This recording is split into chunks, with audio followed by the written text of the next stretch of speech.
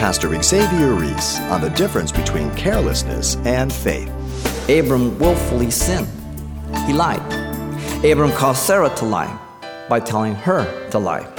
Abram caused Sarah to be in danger of being defiled sexually. Abram was willing to take a chance that Sarai was safe, but not God. He was not amused by Abram's conduct. He is ever faithful to the covenant. Abram was not trusting him.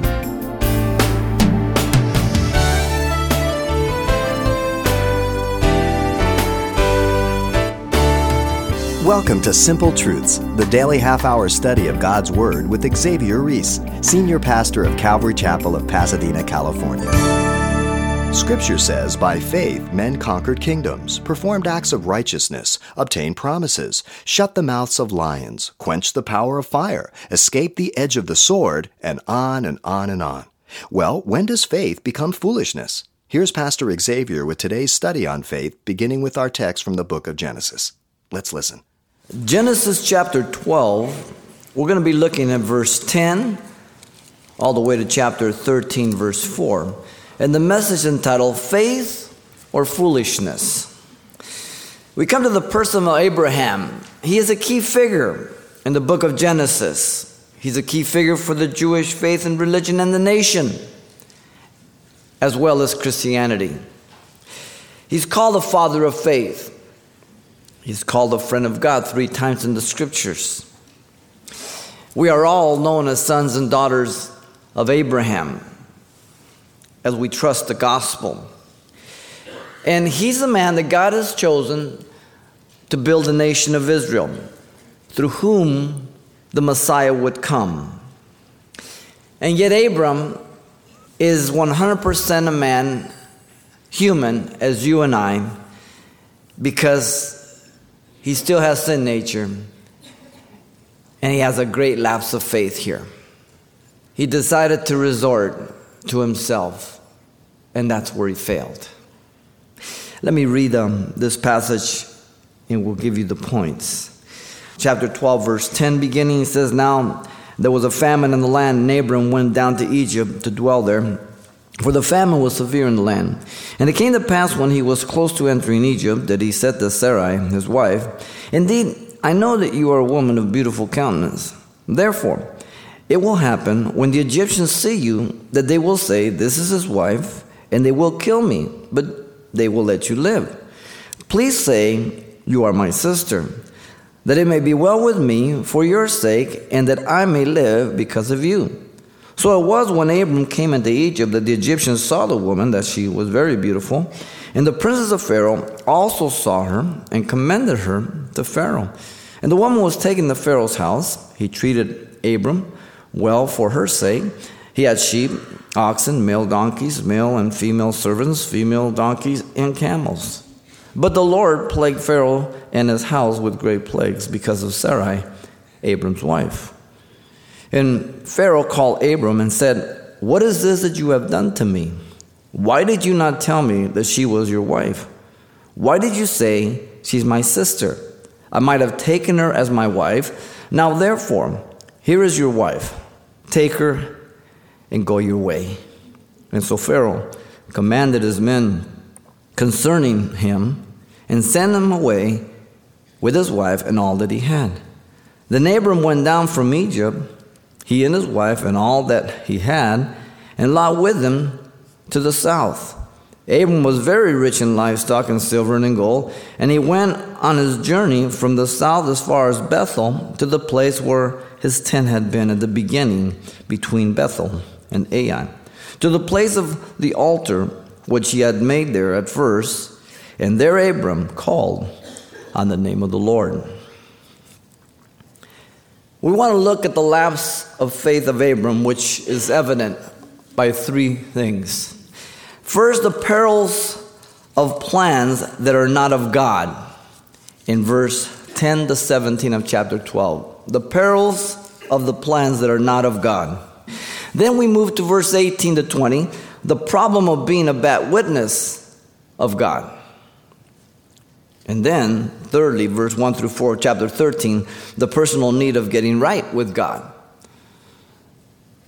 This is the first stepping out after his full obedience. Very important lesson for us as Christians. For everything that is written in the Old Testament is written for our learning, for admonition. Lest we come to the very same place. We are not given the New Testament or Old Testament to criticize these people. We are here to look at the observation critically that we might learn from them, lest we come to the very same place. Because they were men and women just as you and I. And so we want to look at them with the mindset that I want to learn not to do what they have done in this case, so that I can receive the benefit of God and not fail in this way. So let's begin here with the perils of the plans that are not of God. Verse 10, the severe circumstances should have been a real concern for Abraham. They're not wrong in and of themselves. There are things in life that will come. If you've lived long enough, you know they will come. The storms will come. There was a famine in the land. The rains came November, December, and when they were scanty, then famine occurred. It is not the first time. We'll see this repeated through the book of Genesis, chapter 24, verse 1, 41, 56, other places. Now, the famine did not take God by surprise, but though we're not told, without doubt, God brought it on Abram as a test of faith. He's in control. He's called him out. He's already given the promise and the call, as well as when he arrived at the land. The eyes of Abraham, notice, were off the Lord, and he placed them on the situation of the famine and allowed himself to be gripped with fear. You know, all I have to do is just take my eyes off the Lord and then focus on the world's condition. It is scary. If I don't remind myself that God's on the throne and that he's in control of my life as I follow him, it can be a scary place to live in. The intensity of the famine is marked by the word severe, grievous, and great. Being a new believer, Abraham, remember, procrastinated in Haran for about 45 years. It could be anywhere from 2 to 45, but up to 45 years before he came to his full call, the second call in chapter 12, verse 1. Now, having obeyed completely, he reverts back to his old man, his sin nature. You and I, as we come to the Lord, we're born again, but we still have sin nature. And if we don't walk in the Spirit, we will revert back to our own nature, our cleverness. Some of us were really slick. Boy, could we manipulate. Boy, could we plot. Boy, could we cover. Boy, could we scheme. There's no mention of an altar, notice that, indicating fellowship, worship. No direction sought from Yahweh. Abram had no power to resist, to handle the situation on his own. Remember that. Whenever you look to yourself, you will have no ability to resist or even discern the full danger of the situation. Abraham went down to Egypt, in order in verse 10, to dwell there, for the famine was severe in the land. And Egypt is always a type of the world in Scripture, consistently as a type.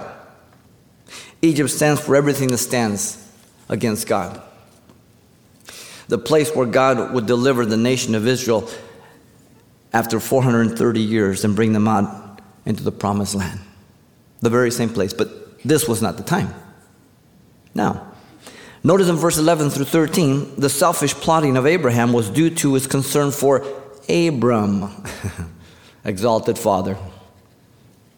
As they were getting close to entering Egypt, it's when he said to Sarah, his wife, "Indeed, I know that you're a beautiful woman of countenance."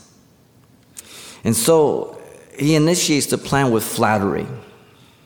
Men understand that. It works. Now, this lie was already arranged by both of them when they left Ur the Chaldees. Genesis 20, verse 13 tells us when Abraham repeats this sin again with Abimelech, okay?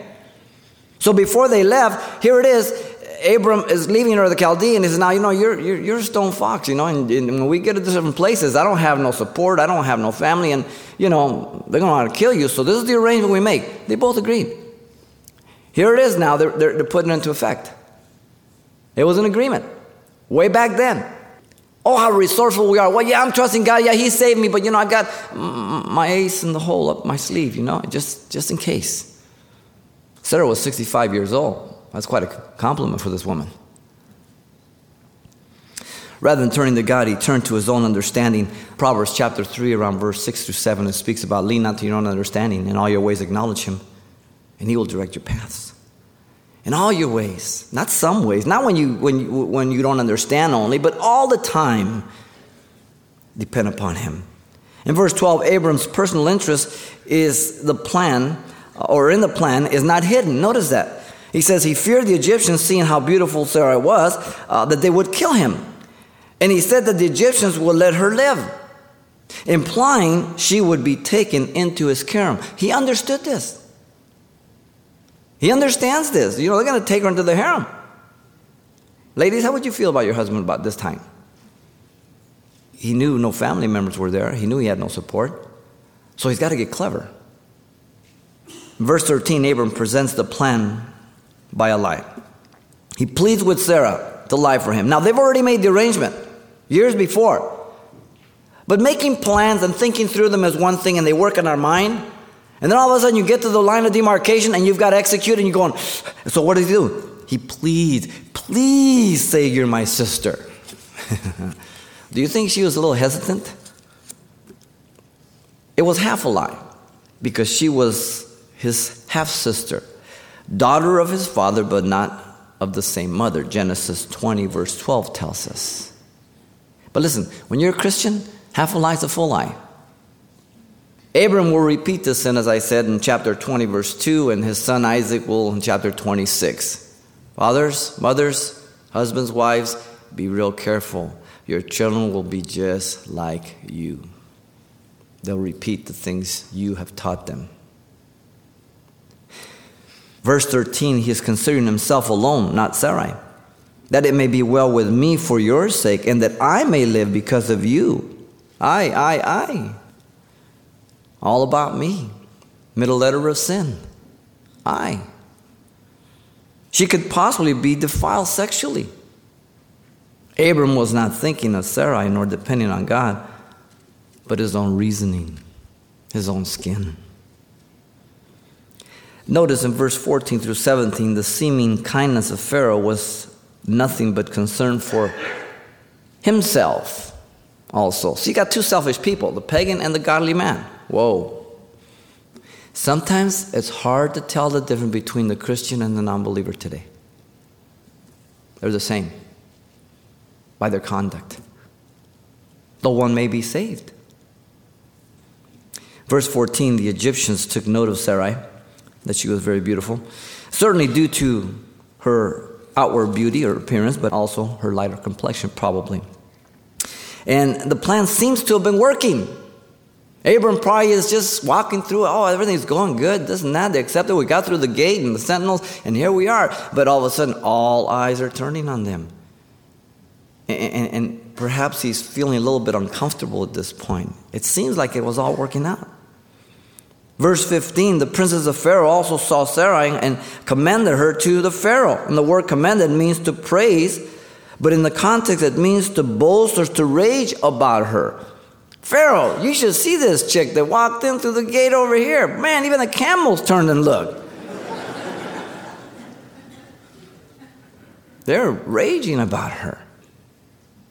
The men of Pharaoh took Sarai to Pharaoh's house. The harem of Pharaoh was not lacking, I guarantee you. The new addition would only satisfy Pharaoh till the next beauty would come.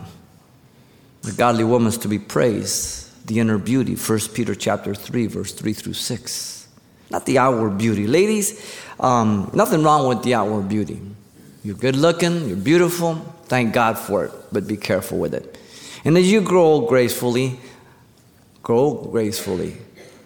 Don't try to maintain that to the extent to where the older you get, the more ridiculous you look.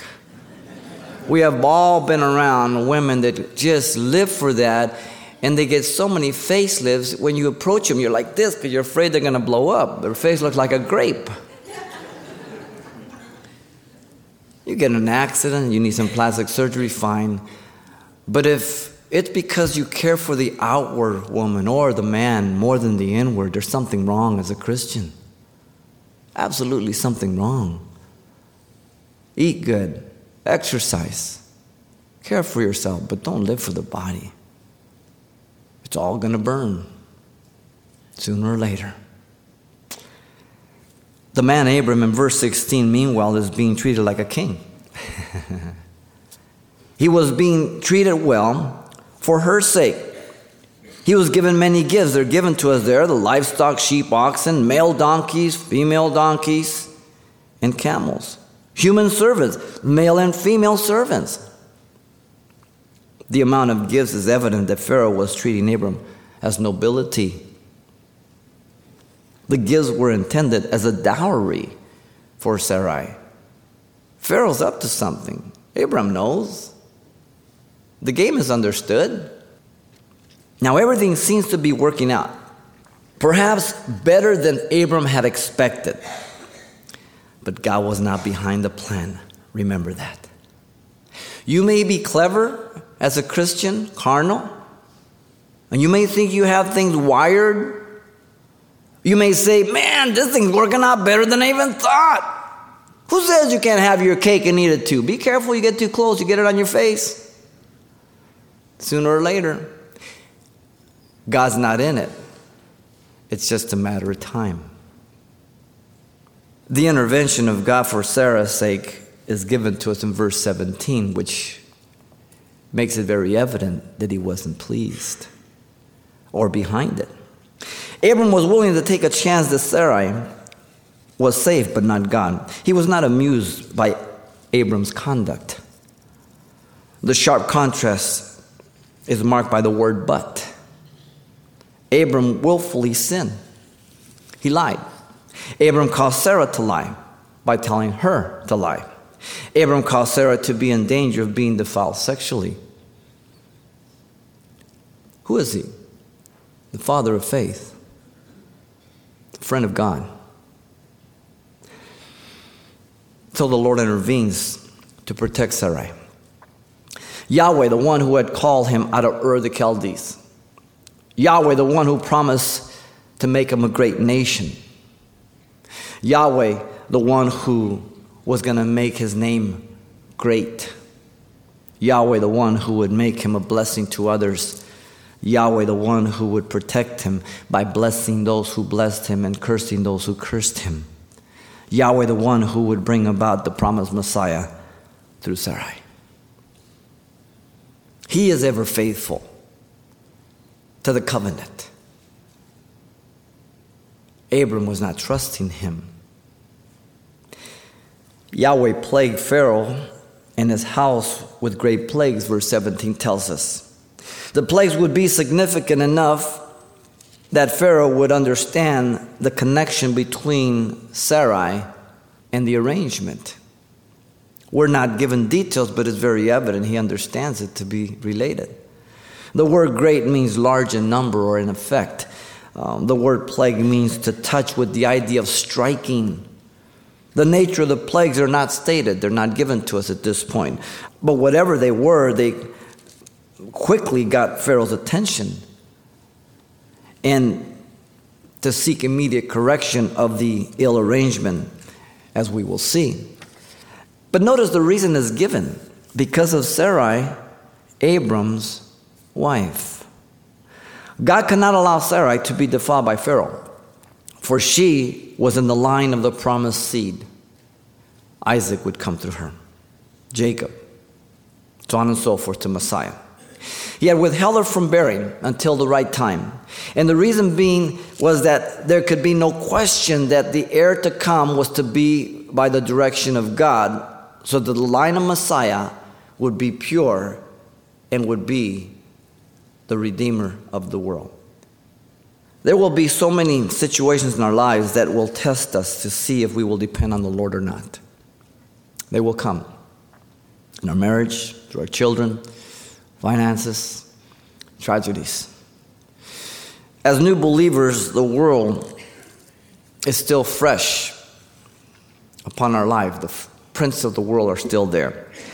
And if we're not careful and you've just come to the Lord, if you don't commit yourself to fellowship, to study the Word and prayer and hanging around Christians, you will resort to your old sin nature.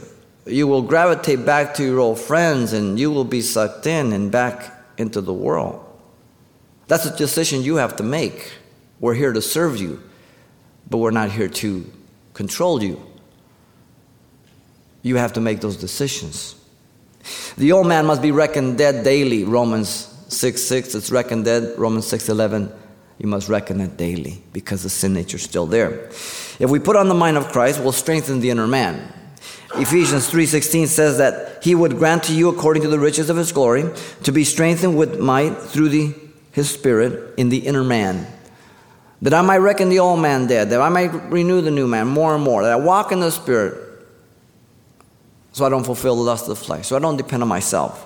The new nature given to the believer is not automatic. I trust you understand that. But there must be a personal exercise of the will to obey and depend upon the Lord Jesus Christ through the power of the Holy Spirit in order to walk in the Spirit. James puts it this way, James 4:7-8 says, therefore submit to God. Resist the devil and he will flee from you. Draw near to God and he will draw near to you. Cleanse your hands, you sinners, and purify your hearts, you double-minded. So two things must happen. Resist the devil and draw nigh to God. It can't be one or the other. It's got to be both.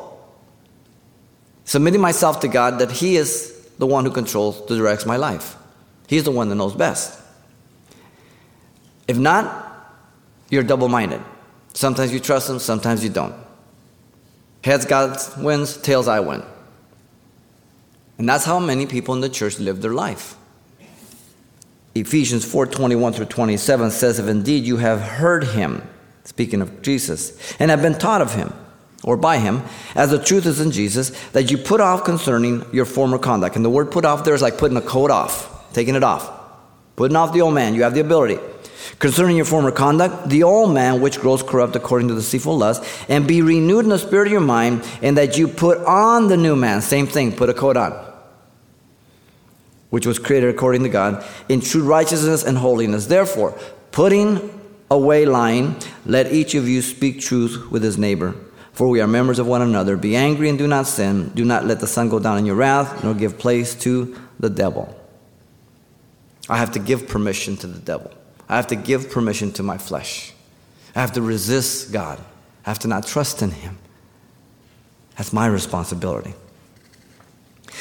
And so the believer must make a distinction between what God allows to come into his life as a test to depend upon him, and what the believer brings upon himself through compromise and disobedience. Because too often God is blamed for things that God doesn't do. The warning is this in 1 Corinthians 10:12. Therefore let him who thinks he stand take heed lest he fall. Don't trust yourself. Take heed. He who thinks he stands, self-sufficient. That is the warning.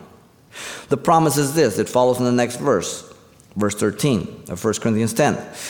No temptation has overtaken you, except such as is common to man. But God is faithful, who will not allow you to be tempted beyond that you are able. But with the temptation will also make the way of escape, that you may be able to bear it. If God brings a test, he gives you the wisdom, the knowledge, the way of escape. Whether you take it or not, that's your decision. But it will be there. It will be there. For your life, for my life. So often we hear, why did God allow that? When in fact it was the person's own fault, bringing that upon themselves. Listen to Galatians 6:8. For he who sows to his flesh will of the flesh reap corruption. He who sows to the Spirit will of the Spirit reap everlasting life. That's an absolute principle for Christian and non-Christian. Absolute, straight across. Galatians 6:8. Are you sowing to the Spirit or are you sowing to the flesh? That is your doing. And you will reap in kind. Everything is in kind. We've studied the principle through Genesis. So the perils of the plans that are not of God can be costly. Pastor Xavier Reese reminds us what happens when you allow compromise to shade your decisions. And you can pick up a copy of today's message, Faith or Foolishness. It's available on CD for just $4. And lending them out when you're through is a great way to introduce a friend to this ministry. Now, the title to ask for once again is Faith or Foolishness, or simply mention today's date when you write Simple Truths, 2200 East Colorado Boulevard, Pasadena, California, 91107. Or to make your request by phone, call 800-926-1485. Again, that's 800-926-1485. Or the address once again is Simple Truths, 2200 East Colorado Boulevard, Pasadena, California, 91107. And it helps us keep track of the response, so thank you for including the call letters of this station when you contact us. What happens when we make decisions contrary to God's plan? That's our topic next time, right here on Simple Truths with Pastor Xavier Reese.